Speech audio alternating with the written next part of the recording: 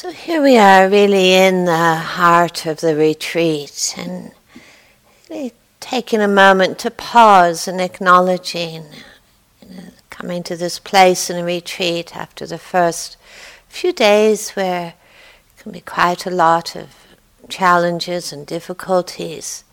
It's a time of stilling and calming. It's not to say there are no more challenges or difficulties, but inclining the mind towards calming, stilling, receptivity and intimacy with oneself. An uncomplicated intimacy with oneself, just that willingness to meet oneself, to be a friend to oneself, to embrace each moment with as much kindness, as much compassion, as much clarity as we can muster. Now, this morning, I want to speak actually a little bit more about Vedana, this feeling tone of experience, because it's very easy for people to find this domain of establishing mindfulness quite difficult. It feels quite subtle, it feels quite remote. We're not quite sure what we're supposed to be contacting. And yet, of course, in the Buddha's presentation of liberation, understanding Vedana is so key, so pivotal. As the Buddha put it, Vedana is the queen of consciousness. Yeah, it's the queen of consciousness. It rules consciousness. It says in all of our experience. Now, the first thing to say is really, we sometimes try to make this too complicated, because when Vedana is translated as feeling, our minds automatically go to something more complex like emotion. Vedana is much, much more simple, more basic, more foundational than that. It's sometimes referred to as the hedonic tone of experience, which for a lot of people means absolutely nothing. But it's like the taste of experience, the taste of experience. And each one of us sitting here right now are experiencing numerous Vedana tones.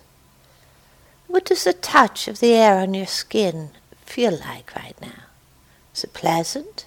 Is it unpleasant? Is it neither? What does the contact of your knee on the cushion or your foot on the floor feel like right now? What's the taste of that experience? Is it pleasant? Is it unpleasant? Listen to the sound outside the window before we begin to label it. Is it pleasant? Is it unpleasant? Is it neither? Look at your mood right now. Whatever mood you're sitting with right now. Is it pleasant? Is it unpleasant? It is neither. So every moment of experience is imbued with Vedana tone. Every sensory impression carries a Vedana tone that is registering in consciousness. Now, here we have a lot of silence, but I'm sure as we move out into our lives, where there's more talking, more communication, we become aware that we really, truly live in very different worlds, don't we? You know, we imagine we all see the world exactly the same. We only need to listen to another person and realize we live in very, very different worlds. For someone coming to IMS who's had some wonderful times here, loves it, just the sight of the building has a pleasant Vedana tone. And we think, isn't that amazing to be here? Oh, it's fantastic, it's great. For someone who comes to IMS for the first time, with whatever apprehensions, with whatever uncertainties they bring, this can look like a threatening place, an uncomfortable place. The snow is starting to melt. If you're a skier,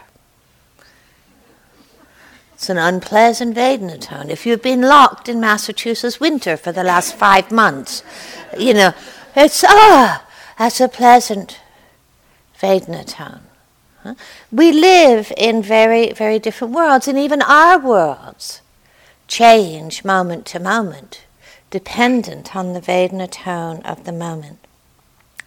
Now, when we talk about the 4 ways of establishing mindfulness in body, in Vedana, and I almost encourage there's not very many Pali words I encourage people to adopt, but when we have such inadequate English translations, I almost think it's better to adopt the Pali, just cut out our associations with emotion. There's a few words I think are really important like that, and Vedana is one, Sati is my other preoccupation. But when we talk about the 4 ways of establishing mindfulness in body, in Vedana, in mind states, in mood, in phenomena and process, it's very important to remember these are not linear, they're not sequential, and they are not separate. Because every aspect of these 4 ways of establishing mindfulness is really describing our life of the moment, our experience of the moment. Having sat with your body, walked with your body over these days, you've probably been aware of a lot of different Vedana tones in your body. Pleasant, maybe less than you'd like. Unpleasant, maybe more than you'd like. Some which is neither, but you start to get that taste of experience within the body process, within the spectrum of sensations that you experience. Now, Vedana tones can have a very powerful impact in shaping mood, don't they? If something is unpleasant, generally, the mood is not one bright and chirpy. We see how Vedana tone shapes mood. We actually see how mood is shaping our Vedana tone of the moment. If the mood is low and we see the world through the eyes of that low mood, we see a lot of unpleasant Vedana tones before we even get into the narrative. If the mood is bright, we see actually a lot of pleasant Vedana tones. Now, someone said that we tend to think of our minds like a mirror, more or less accurately reflecting the world as it is, not appreciating that our mind is the principal aspect in the creation of that world. Okay, so this is very important. The Buddha was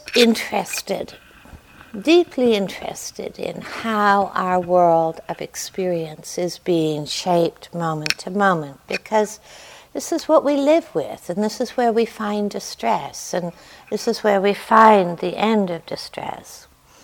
And what the Buddha really emphasized is the way in which, and language here is really difficult, because when I say we are the architects of our world, it kind of sounds sort of blaming and judgment. And this is simply a shortcoming of the English language, where we feel ourselves to be so, through language, place ourselves so centrally in all things, So when I say we are the architects of our world, please don't take that as a sort of blaming, shaming statement. But so take it quite neutrally, please. It's not your fault, the world you live in. It's not your fault. It's a whole range of conditions coming together to have a world of the moment. But we are the architects in our world.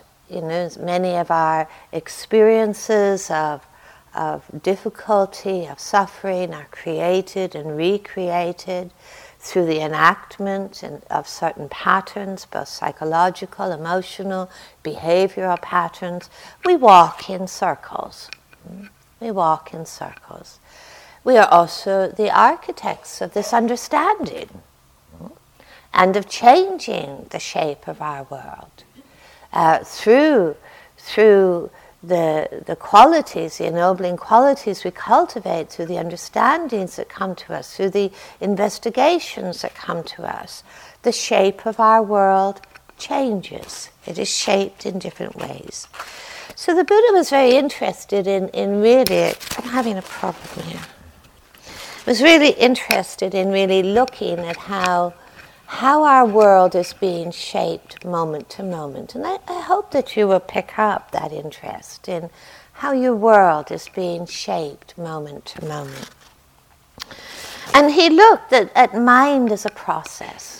Okay, so it's not actually really true in terms of Buddhist psychology to speak about mind as a thing, as you know, this kind of construct. It's probably more accurate in Buddhist psychology to say that we're deeply interested in the process of minding. We're deeply interested in this process of constructing. I think that's really a relief, you know, because very often we use this word mind with a capital letter, you know, my mind is doing this, you know. No, it is a process of minding, and that process is a process that basically gets stuck in place through identification. And that's when we say, my mind is like this, or I am my mind. So we're really interested in this process of minding, and you know, from the perspective of both Buddhist psychology and Western psychology, we'd really be interested in looking at cognitive chains, how our world of the moment is being shaped, what is happening in the mind in that shaping process. So the Buddha presented this very fairly simple proposal. That there is a process that we can track, and this is a very universal process. This is not a personal process, this is a very universal process of how the mind works. So Narayan's mentioned this yesterday. It begins with contact. Every moment of constructing our world begins with contact. The meeting of the eye with the sight and the seeing. The meeting of the mind with the thought and the thinking. The meeting of the body with the sensation and the sensing. So this is contact, and this is all quite neutral, you know, it's ethically neutral, it's just simply part of being a live human being. So what we contact, we feel. So that sensory impression in that moment of contact is carrying a feeling tone. It's pleasant or it's unpleasant, or it's neither pleasant nor unpleasant. Now this is also quite ethically neutral. This is simply part of being an alive human being. It's the next bit that gets interesting. That what we contact, we feel. What we feel, we perceive.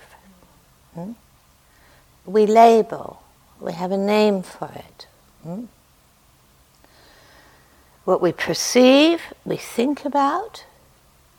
What we think about, we proliferate about. And what we proliferate about becomes the shape of our mind. And I wonder if any of you can trace that process in your experience. You go to breakfast. You look at the board. Eye, sight, seeing. Maybe quite neutral, Vedana-wise. Neutral is not a good word. It's neither pleasant nor unpleasant. But then you perceive, millet.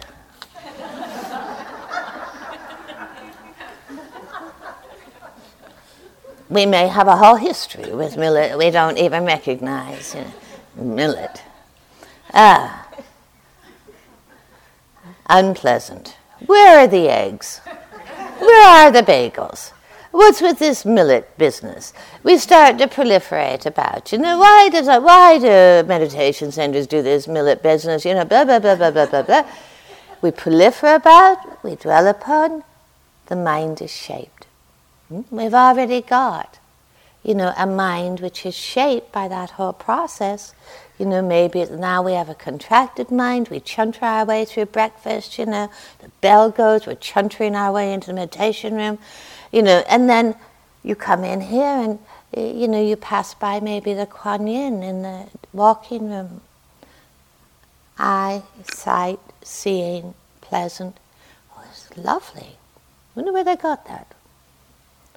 I like that. I wouldn't mind. Get my phone out. shape of the mind changes. So this is something very trackable, very traceable in our experience. And as I mentioned, the contact, the meeting of the sense door, sensory impression, all quite neutral. The feeling is actually just as it is, pleasant, unpleasant, or neither. The perception comes in and we know something. We know something. How we know something is often how we've known it before. Perception and memory are traveling that same neural pathway. It's how we've known it before. I don't have much interest in experiencing Millet anew because I've known it before. And I know what Millet's like. I don't need to see it anew. So perception almost immediately is signaling a kind of response. Wittgenstein once said that words deliver us a picture and the picture holds us captive. I find that so amazing. You know, you see someone you haven't seen in 10 years and you've had a particular encounter with them. You might be irritated with somebody here, come on a retreat 10 years later, you see that person, and what you see is your captivation by the perception, by the word. You don't see anew. We do this to ourselves too. So, mostly perception is traveling down this pathway which actually stimulates craving or aversion or disconnection. Because perception traveling down that memory pathway is actually triggering not only our memory but our emotional memory. I like this, I don't like this, I want this, I don't want this. And it's all starting here in this relationship between Vedana and perception. We're building a world, and it's a world that we keep traveling in over and over and over again that actually often so inhibits seeing anything anew in this life. We get locked in that picture, but that picture holds our relationship to it. So one of the major jobs of mindfulness is to sever the link between Vedana and perception and the underlying tendencies of craving and aversion and disconnection or delusion. It's a primary job of mindfulness, that I can see Millet without launching into aversion. I can see Kuan Yin without launching into craving. I can see the person who I saw 10 years ago who was so irritating without launching in to slotting them, fixing them into a particular person who is like this. So this is one of the primary jobs of mindfulness is to sever the link between Vedana perception and the underlying tendencies. As I mentioned yesterday, one of the primary jobs of mindfulness is to clean up the field of perception. So it's not always drawing into these craving, aversion, delusion patterns. Blake once said that if the doors of perception were cleansed, the world would appear as it is, infinite. So what we see is that when perception is drawing on these tendencies, the world appears very finite. You are, I am, this is ugly, this is beautiful, that's attractive, that's not attractive. So what is actually happening through that linkage, which often feels really automatic, between Vedana and perception and craving and aversion, what is actually happening in that process is that we start to posit the feeling tones as being implicit in the object. Okay, so Millet is intrinsically undesirable. Kuan Yin statue is intrinsically beautiful. Now, as we posit those feeling tones into the object, we're actually creating a self in that object. You with me on this? We're creating a self in that object. And that self that we've created in that object is completely relational to this self of the moment, which is caught in its craving and aversion and its perception and its memories. It's emotional memories. Now that self that we've posited in the object, in that relational sense, we're going to establish a relationship that says, I want more of this because it consoles me, supports me, flatters me, or I need to get rid of this. So we've created an oppositional relationship through aversion. This is happening all so quickly. So the job of mindfulness is to sever that automatic link. It is to question our views. It's to know where this sense of self is being created and solidified through craving and aversion. It's to question the views we have. It's to release the finiteness that is created through craving and aversion and clinging, to allow things to be infinite, unfolding processes. Us too, another person too. Unfolding processes that can't be pinned in place through craving and aversion and the views that are formed. Imagine the liberation of that. How that would maybe be the greatest gift of compassion we would offer to another person, is to liberate them from our view about them, and how our view is solidified through those patterns of craving and aversion that have been triggered by perception. Can you imagine that gift of compassion inwardly? To liberate ourselves from our fixed views of who we are. I'm a failure, I'm hopeless, I'm incapable, constantly being triggered and re-triggered by craving and aversion, and of course the name we have put upon it. Now, we are always going to have navigational perception in this life. It's very useful. It's what makes us functional human beings. It's what allows me to come in this room and sit on my cushion rather than trying to sit on the bell. It's what allows us to get in the right car when we want to leave here. It's what gets us to the right address, and into bed with the right person. This is all really useful. This is just navigational perception. It's totally neutral. There's discernment perception, of actually beginning to discern, what is. But there's this whole layer that's really tied into Vedana that gets into this world constructing process. That what we contact, we feel, we perceive, what we perceive, we think about, what we think about, we proliferate about. What we proliferate about becomes the shape of our mind. This is a very quick process. But then the work of sati here is that the process begins to slow down.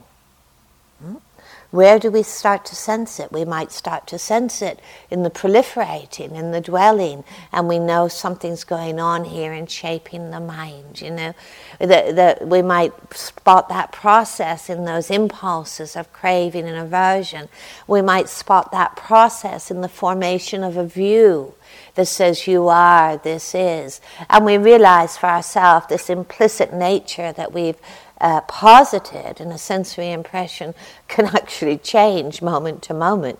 Tomorrow we may love millet. It's not implicit. There's very few areas of life where Vedana is actually implicit.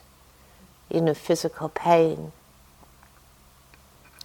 is unpleasant. Grief is unpleasant. There's very few areas of life where Vedana is actually implicit, and the rest of it is all changing. It's all changing. So in our practice, we're learning to be really, really, really curious about how our world is being shaped, seeing the many, many different shapes of our world in a single day. We're really starting to notice those shifts inwardly, beginning to track that process and to see that we're not actually imprisoned by this process at all. that we're only imprisoned by that process in the absence of sati, in the absence of curiosity, in the absence of investigation. And sometimes I think of this practice as this movement towards the infinite, rather than that which is bounded and made finite. That was a much longer period of instruction than I planned on. Apologies for that. Okay, so let's sit. Let's sit.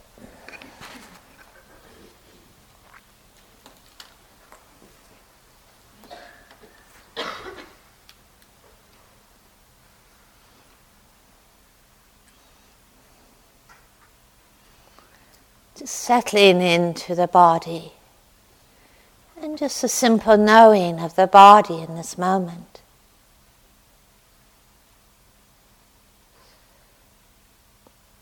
Sensing the different places of contact, the different sensations that are present. And perhaps just sensing their Vedana tone. Those that are pleasant, those that are unpleasant, those that are neither.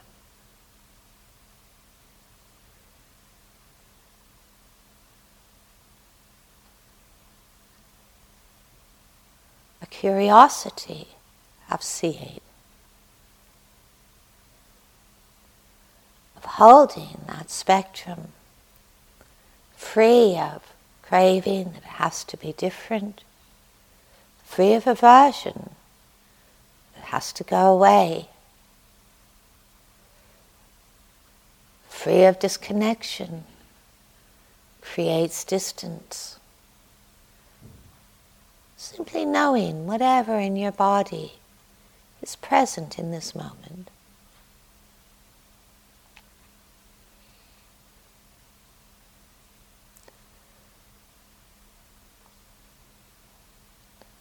Sensing the body, listening. The sounds, the quietude.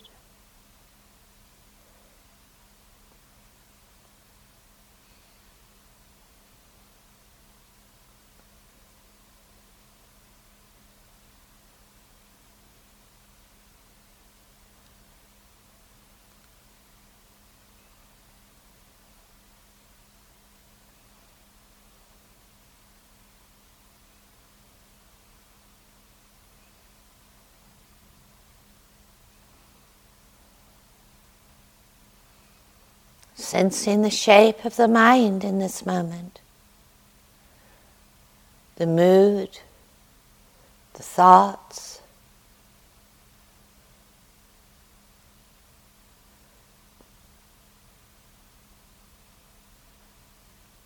so just a sense of the Vedana tone, whether pleasant, unpleasant, or neither.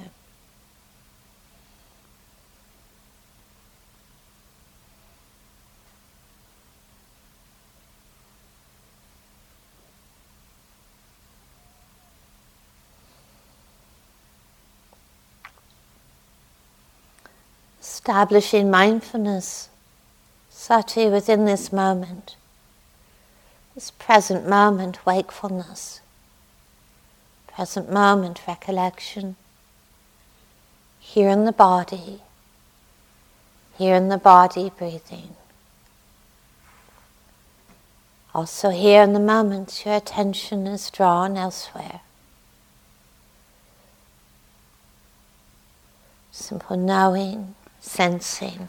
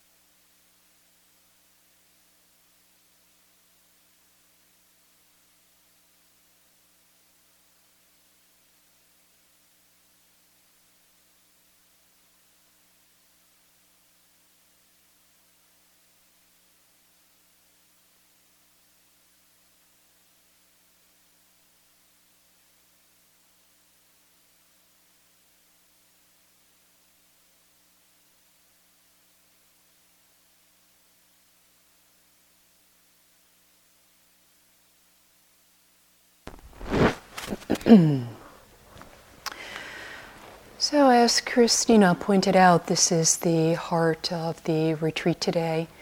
And I guess I would wonder whether that can be a dedication to living today as wholly and as completely as possible.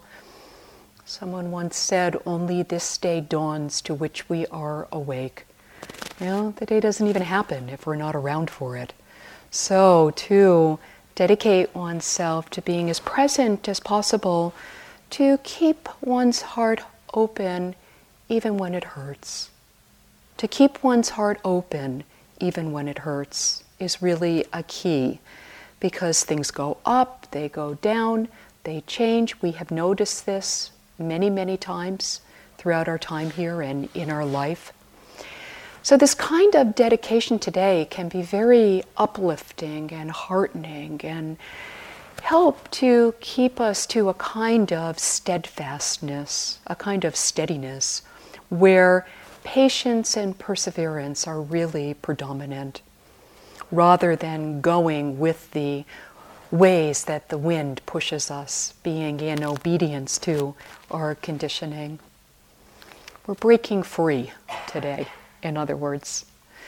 So, whatever the day is for you, whether it's pleasant or painful or this or that, can this dedication hold you from beneath? Is it possible to continue to walk the path, come what may? To look at the different places throughout the day when there's the tendency to be disconnected or be spaced out or kind of be lost in habits. And those of you who have been here many times before, and some of you have been here many, many, many times before, you get into your retreat habits so easily. That things, this is what I do at this time of day. This is what I always do at lunch. I have to do this, I have to do that. And just to encourage you to loosen up around it and experiment a bit and see what happens if you do things slightly differently, whatever that may mean for you. The walking, of course, is such a key part of the schedule. Sitting, walking, sitting, walking, sitting, walking. And different ways to engage in the walking. You really have to find your own way into the walking.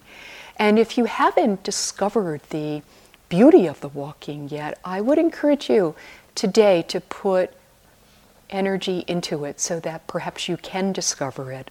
If you don't do it, then you definitely can't find out what it's all about and why people like it and why, it's part of the schedule. You just won't find out if you don't actually do it yourself. So, just the simple touch of the bottoms of the feet touching the floor, that's enough. That's enough. That's enough. You can be aware of the entire body moving through space, the sense of spaciousness around the body, the sense of spaciousness within the body, so the whole body, the totality of the body moving through space is quite wonderful. You can be aware when the eyes shift elsewhere, what's happening. When you hear a sound, what's happening. To stay awake and sensitive to the totality of your experience, the totality of the body and the totality of the environment. And you can also be aware of mental states as you're walking. You can be aware of accompanying yourself through mental states as you walk. Walking with a mental state. You can also walk through a mental state if you want to experience that. There can be this great method of throwing the mental state, a little bit imaginative, but you throw it out in front of you on the street ahead, and then you just walk right through it. So play around with that if you would like to as well. But find a way to engage wholeheartedly with the walking today. All right, so just to remind you that if you didn't have an interview yesterday, you'll have one today. So please be sure to look on the schedule again today to make sure that if you had an interview 2 days ago, your name will be on the schedule today. All right, so have a dedicated and lovely and beautiful day, even if it's not. Okay?